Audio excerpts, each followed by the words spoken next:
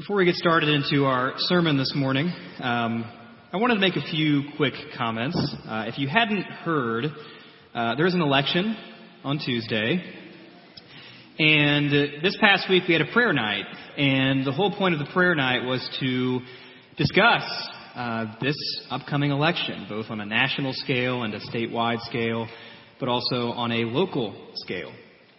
And really the thing that I discovered, which I kind of presumed to begin with, is that in 2016, there are a lot of Christians out there who are conflicted and torn and confused about what to do or what not to do in a way that they maybe haven't been conflicted or confused before. In the past, it's been relatively easy for most Christians to find a candidate that, while they may not be perfect, they could support pretty confidently. They could feel pretty good about that candidate, even though they're less than perfect. And there are lots of Christians this time around who really don't feel that way. And most of us as Christians probably believe that we should vote, but a lot of us are still confused about how we're going to do it. And we only have about 48 hours left to decide. So, I wanted to give one piece of guidance that I'm kind of trying to take myself, but also one piece of encouragement for you if you are concerned and worried and potentially even fearful of what's happening over the next few days. The one piece of guidance that I'm trying to adhere to myself is that we would view our vote as followers of Christ as an opportunity to express our love for God and an opportunity to express our love for our neighbor. So what that means is that as you go to the ballot box on Tuesday, if you look at a list of candidates and you see a candidate who you feel you can vote for as an act of love for your God and love for your neighbor, then vote for that person. That may be Donald Trump. That may be Hillary Clinton. That may be somebody else. If you look at that list of candidates and you don't see anyone that you can vote for as an expression of love for God and love for your neighbor, then abstain. I know that's hard. I know that's something that many of us have never had to do before. I know that would be a tough pill for a lot of us to swallow. But we vote as followers of Christ to express love for God and love for our neighbor, to seek the common good. And then finally, as that encouragement, if you're concerned, if you're worried, if you're scared, I would remind you, the stuff that I'm reminding myself of, is that regardless of what happens Tuesday, Christ is still alive, God is still on his throne, you still have the Holy Spirit. The gates of hell still will not prevail against God's church. The Word of God is still inspired. Christ is still going to return, and the kingdom of God is still going to come as well. So if nothing else, we have that. And that is certainly not nothing. That can give us hope, that can give us confidence, that can give us joy, regardless of what the future might hold in our political world or even in our country. So, with that, let's get into our sermon this morning as we begin a new series in the book of Jude. Now, the book of Jude, many people have rightly pointed out, is often the most neglected book in the New Testament. It's small, it's near the end, it's easy to skip over. But it starts out like lots of other books in the New Testament. Cordial, uplifting, positive. Look at verses 1 and 2. Jude, a servant of Jesus Christ and brother of James, to those who are called, beloved in God the Father, and kept for Jesus Christ, may mercy, peace, and love be multiplied to you. Pretty standard beginning. We read that Jude, the author of the book, is a brother of James. But even more significantly, Jude is a younger brother of Jesus himself. He doesn't flaunt it, but that's who he is. And Jude is writing to fellow believers, people that he identifies as called, beloved, and kept for God, kept for Jesus Christ. And based on the way Jude writes, he seems to know these people pretty well. He almost sounds like a pastor writing to his church, writing to people who he cares about, people who he loves. And he even views himself as responsible for shepherding them. And we'll see that more in the verses ahead. But while the book sounds warm and comforting in the beginning, it really doesn't stay that way for very long. After verse 2, the mood quickly darkens, and Jude seems to be writing with a sense of urgency and a sense of concern for his readers. The problem is that Jude has a warning for his audience. It turns out that not all is well amongst the churches and the believers who are reading these words. So Jude is sounding the alarm bells because something has gone wrong, and many people don't even realize it. And because of the threat that Jude is writing to address, Jude also has a challenge for his readers. And it's a challenge that's intimidating, to say the least. Now, unfortunately, the same threat that concerned Jude 2,000 years ago is still a threat amongst churches today. And because the same threat still lurks around in churches like ours even, that means that the intimidating challenge is still valid too. But what exactly is Jude's challenge for these readers? Well, it's 4 big words that really set the tone for this entire sermon series. Those 4 words are contend for the faith. So open your Bibles to the book of Jude. Again, it's near the end of your Bible, right next to the book of Revelation. Feel free to use the Bibles that we provide and take a Bible home with you if you don't own one. But before we do any reading in the book of Jude, let's pray together as a church. Father, thank you for this morning. Thank you for all that you've given to us, all the ways that you provide for us. Thank you for the exciting announcement that we made earlier this morning. We're blessed to have that announcement to make and blessed to see what the future holds through ministry to our students here at Prairie View. Father, thank you that regardless of what happens over the next few days that we get worked up about and concerned about, thank you that you're still on your throne. And in the big scheme of things, our fate, our destiny, our hope, our joy is really unaffected by what's happening in our country. But Father, I pray that we as Christians would steward our votes well, that we would vote in a way that honors you, that expresses love for our neighbor, that seeks the common good, and upholds truth. So Father, give us wisdom as we pray and think about how to do that, and give us unity and give us humility, even amongst those who disagree with us on that vote. And Father, be with us as we read your word this morning. I pray that you would give us strength and courage and boldness to contend for the faith, even when it gets hard. So Father, thank you for this piece of guidance from the book of Jude. Thank you for your Son, who died on the cross, who rose from the grave, who ascended, and who will return. And Father, we look forward to that day. But in the meantime, help us to contend. Help us to stand strong. Help us to stand firm in your word and in your gospel. We love you. We ask these things in Christ's name. Amen. Well, let's begin in verse 3. We already read verses 1 and 2, picking up in verse 3. Beloved, although I was very eager to write to you about our common salvation, I found it necessary to write appealing to you to contend for the faith that was once for all delivered to the saints. So right after that greeting that sounded so warm and fuzzy, Jude immediately jumps into both the threat and the challenge that he issues. And again, those 4 challenging words are the theme for the whole book and thus for the entire sermon series. Contend for the faith. Now, Jude acknowledges that he didn't really want to write about this. He wanted to talk about their common salvation, a topic that is much more enjoyable, much more pleasurable for them to read about. But this issue was important, and this issue had to be nipped in the bud. Because like we discussed with Paul's relationship to the Corinthians over the summer, Jude loves these people too much to not say anything about the threat living right under their noses. So Jude finds it necessary to write those challenging words instead. Contend for the faith. Then we get to verse 4, and Jude continues. For certain people have crept in unnoticed, who long ago were designated for this condemnation. Ungodly people who pervert the grace of our God into sensuality and deny our only Master and Lord, Jesus Christ. Certain people, aka false teachers, have infiltrated the church. And even worse, these people have done this unnoticed. The word that he uses even sounds a bit scary, a bit insidious. He says these people have crept in.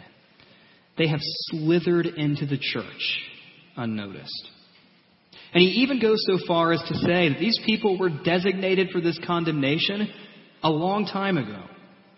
Now that kind of makes them sound even more intimidating, even more dangerous, doesn't it? But in a weird way, those words are also comforting. They're comforting in the sense that God isn't surprised. God knows who these people are. God knew that people like this would creep into his churches. God knows all the tricks they have up their sleeves as they try to lead these believers astray. Now, sure, they're dangerous. Jude makes that very clear. But Jude also makes it clear that God is still in charge. Now, what are these creepers? We'll call them creepers because they crept in. What are these creepers doing that is so alarming? What's wrong with them?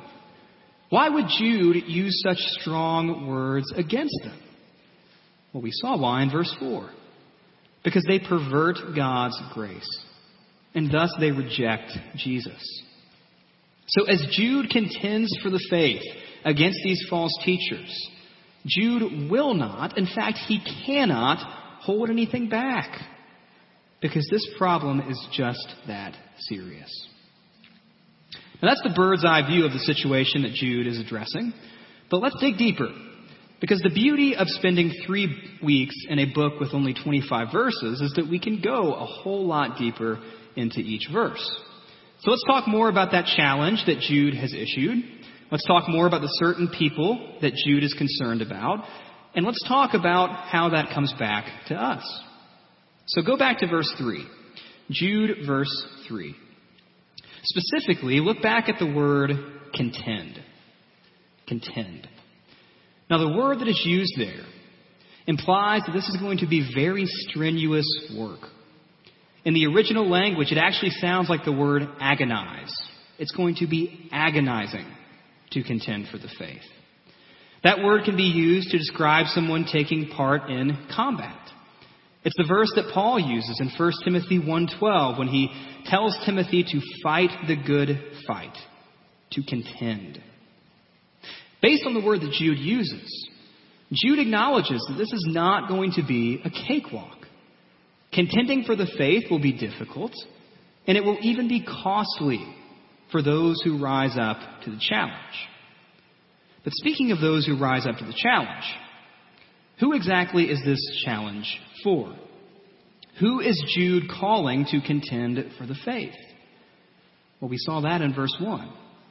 Those who are called, beloved, and kept. AKA every single believer reading the letter, both then and now. Jude is not just calling the pastors or the professional theologians or the Christian authors and speakers to fight this battle. Jude is calling every single Christian reading his words into this battle to contend for the faith. If you sit here this morning as a follower of Jesus, Jude has enlisted you as a combatant on behalf of the faith and a combatant against false teaching. Okay, so we're called to combat false teaching, but what again are we fighting for? The faith. The faith that Jesus passed down to his apostles. The one we read about in Scripture. The one that has been preached to you. Paul might define the faith as 2 words. Christ crucified. The gospel. And everything that flows from that. But why are we contending? Why do we fight for the faith? Why are we in this battle? Why are we so concerned with false teaching? Well, we contend for the faith because we love God and we love our neighbor.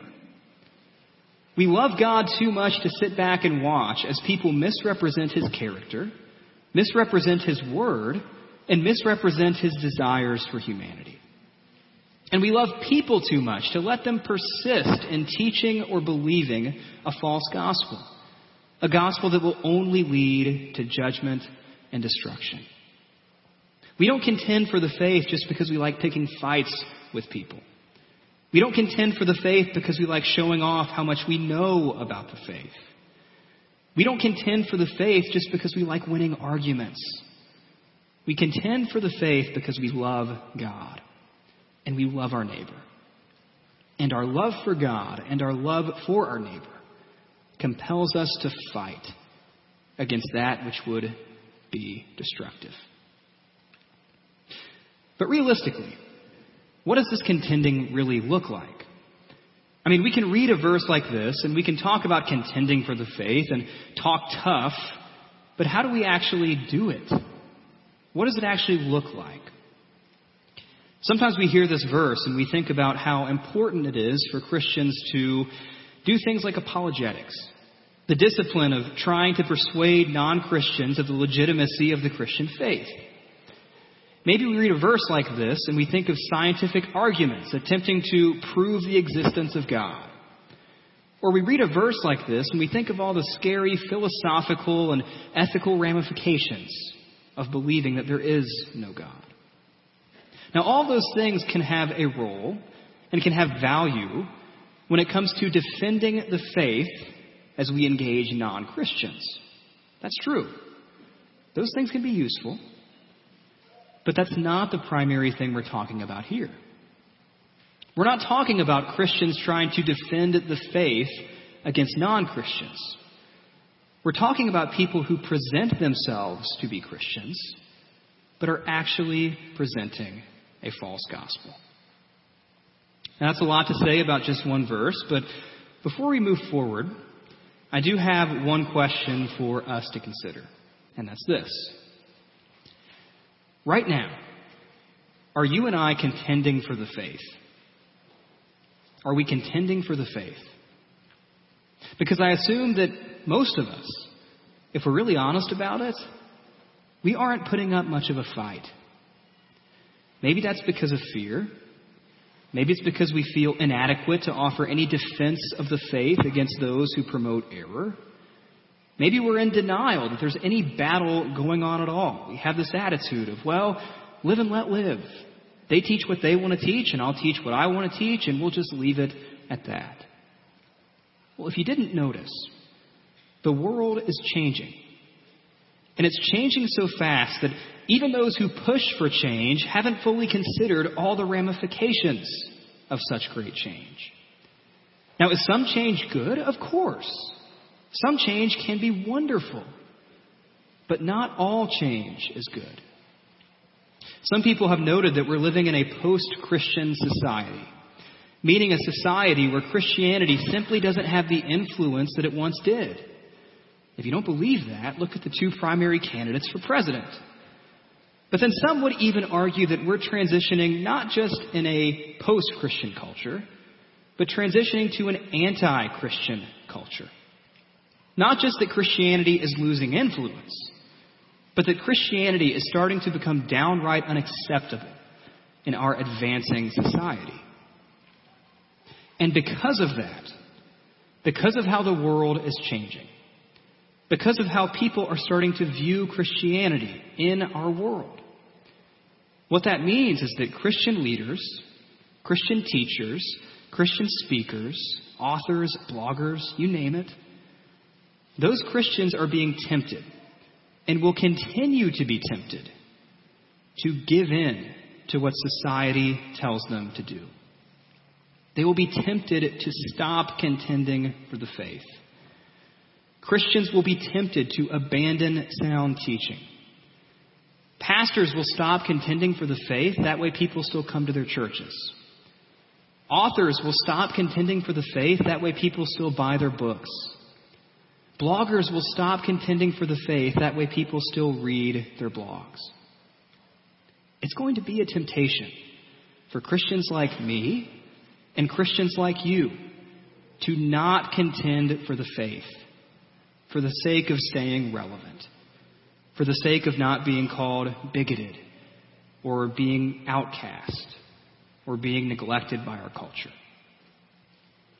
Now, considering that, having a sober-minded view of the world around us and just how agonizing this contending for the faith really can be, the question then becomes, well, are we prepared to contend for the faith?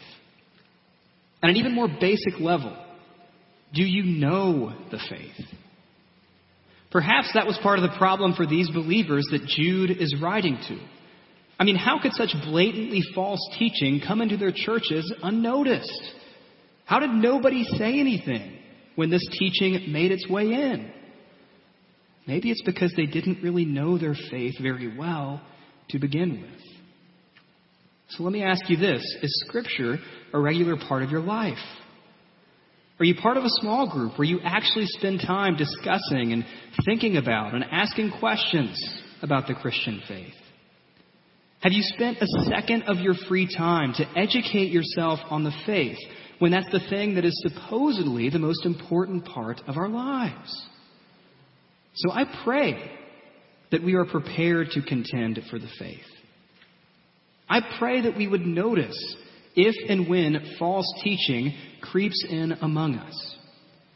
And I pray that we wouldn't be scared or intimidated or too cowardly to stand up and fight when the faith needs to be fought for. Look back at verse 4 again. We talked about the word contend, but now look at these certain people that Jude writes about. How exactly are these certain people identified? Well, the first word that Jude uses to describe them is ungodly. We're going to see that word again later in the book. Really, the content of these people's lives should have exposed them as false. I mean, Jesus himself said that by people's fruits we will know them, right? The teaching that someone offers might sound wonderful, it might sound comforting, it might sound revolutionary even, but actions speak louder than words. So as you're contending for the faith, a good place to start would be to look for godly teachers. Not just a teaching that sounds nice, but look at the content of a teacher's life. But then the next characteristic is the most serious. Not only are they ungodly, but these teachers pervert God's grace. Think about that phrase. How big a deal that is. These people pervert God's grace. This is commonly known as antinomianism. The idea that so long as I believe in Jesus, I have license to do whatever the heck I want, right? So long as I raise a hand at an evangelistic meeting, so long as I said a prayer one time when I was 6, then I can do whatever I want, right? Well, Paul encounters that attitude in the book of Romans. Romans chapter 6, starting in verse 1. What shall we say then? Are we to continue in sin that grace may abound? In other words, people are coming to Paul and saying, hey, Paul, why does it matter how we live? We're saved by grace anyway, right? So let's go crazy. Well, look at how Paul responds in verse 2. By no means. May that never be. How can we who died to sin still live in it? Do you not know that all of us who have been baptized into Christ Jesus were baptized into his death? We were buried, therefore, with him by baptism into death, in order that, just as Christ was raised from the dead by the glory of the Father, we too might walk in newness of life. Paul takes someone who makes this argument that, well, I'm saved by God's grace, so why does it matter what I do?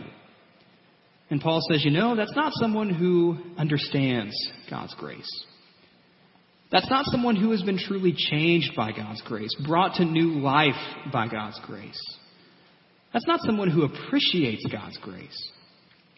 That attitude exposes someone who takes advantage of God's grace, who exploits God's grace.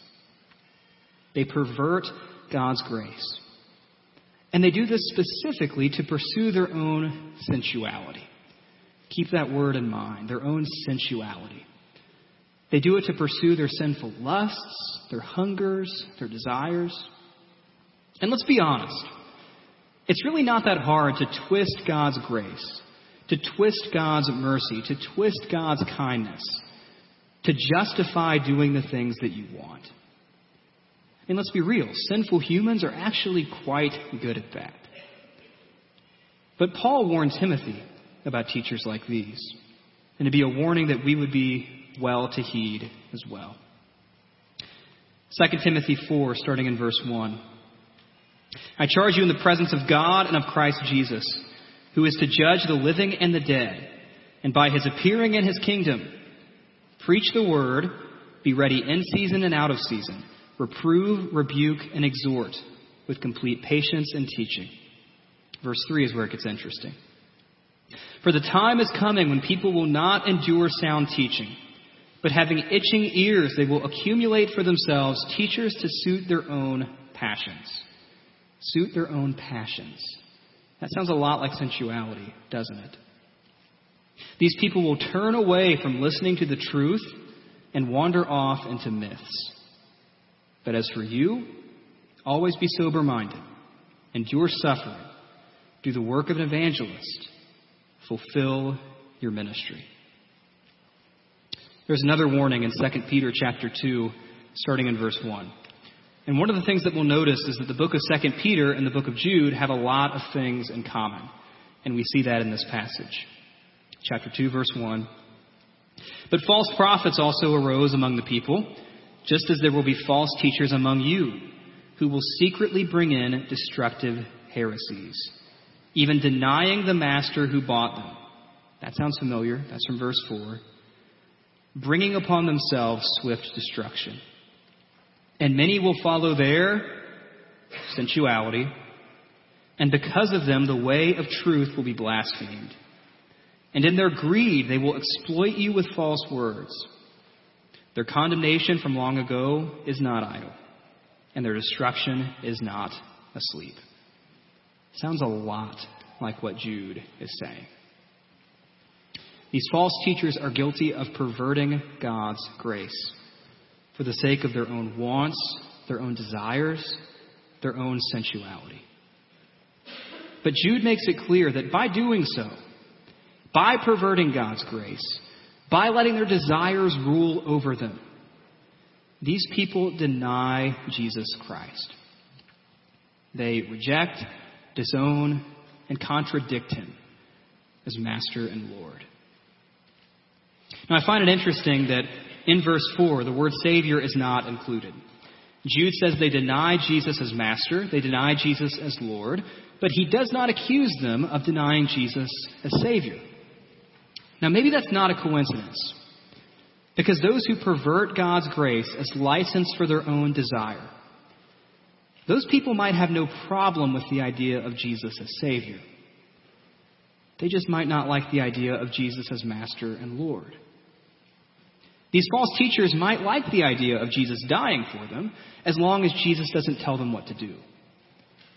But unfortunately, Jesus never gives us that option. Now, this threat still exists, the temptation to follow those who pervert God's grace and deny Jesus. And the temptation and the threat are so strong because they appeal to our desires. And that is strong. And because the same threat still exists, we need Christians willing to accept Jude's challenge. The challenge to contend for the faith. Now again, there are different ways to do that, but a few suggestions from what we've read this morning. Number one, as you look to contend for the faith, this might sound overly simple, but strive to be the opposite of those certain people that Jude warns us about. Jude says these people are ungodly. Well, keep an eye on your own godliness. Jude says these people are governed by sensuality. Well, Paul says the fruit of the Spirit is self-control, the opposite of sensuality. Jude says these false teachers, these certain people, reject Jesus as Master and Lord. So I would challenge you to embrace Jesus as your Master and Lord. And on top of that, as you contend for the faith, educate yourself in the faith. Take time to learn sound doctrine. Take time to grow in your knowledge of the Word. Ask questions of those who know the Word better than you do, that you might actually know how to contend and how to identify false teaching that creeps in. And takes Paul's guidance to Timothy seriously. That passage we read, 2 Timothy 4, 1 through 5. If you see a fellow believer being led astray in teachings, that just don't seem quite right. Reprove, rebuke, and exhort. In other words, have the guts to say something. Now, that conversation may be uncomfortable. It may be awkward. You might be nervous. But don't just sit back and watch as fellow believers are deceived by false teaching. Don't just sit back and watch as false teaching creeps in. And don't just sit back and watch as people are led astray into paths of destruction and heartache and pain. As beloved, called, and kept sons and daughters of God, we sit here right now knowing the truth of the gospel. We sit here knowing what it means to be shown the grace of God. We know what it means to call Jesus Master and Lord. And because we know these truths, we are called to contend for them against those who would lead us and lead others astray into false gospels. We do this because we love God too much to do anything less. We love our neighbors too much to do anything less. So again, if you're here this morning as a follower of Jesus, you have been enlisted in a battle. And that battle can be intimidating, strenuous, and even agonizing at times. But the beauty of the gospel is that the biggest battle, far bigger than our battle against false teaching, has already been won at the cross. We can read about these certain people. We can read about those who would attempt to lead us astray. But even in the midst of that, we don't have to question whether or not the faith will win out in the end. Because God has already assured victory in eternity through the cross of Christ. But until that day comes, when every knee will bow and every tongue will confess that Jesus Christ is Lord to the glory of God the Father, until then, we stand firm in the Word of God. We hold fast by the power of the Holy Spirit, even when it's hard work, because we contend for the faith. We love God and we love our neighbor too much to do otherwise. Let's pray.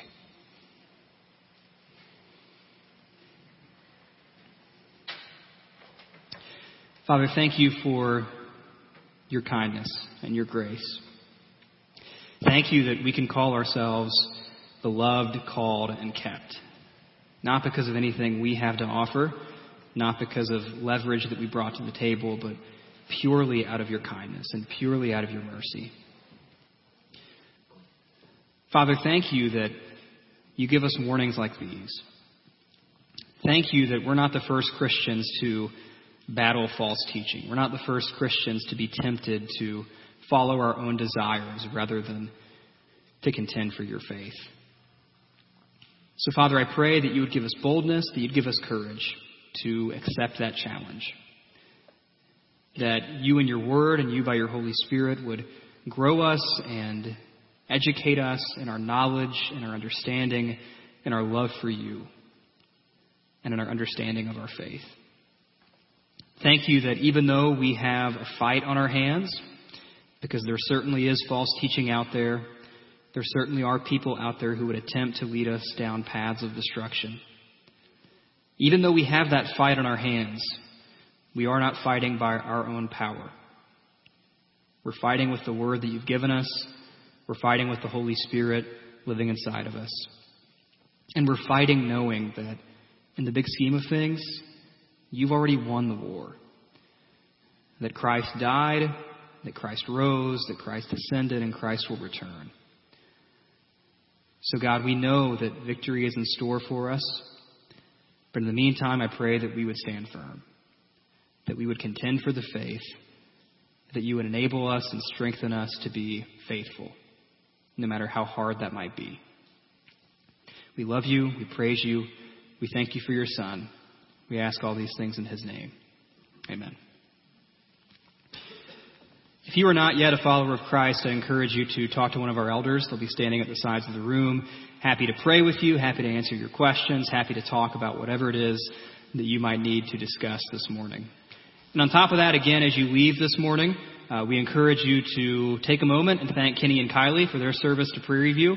Take a moment and greet Zach and Hannah and thank them and pray for them as they start this new journey of serving here at Prairie View.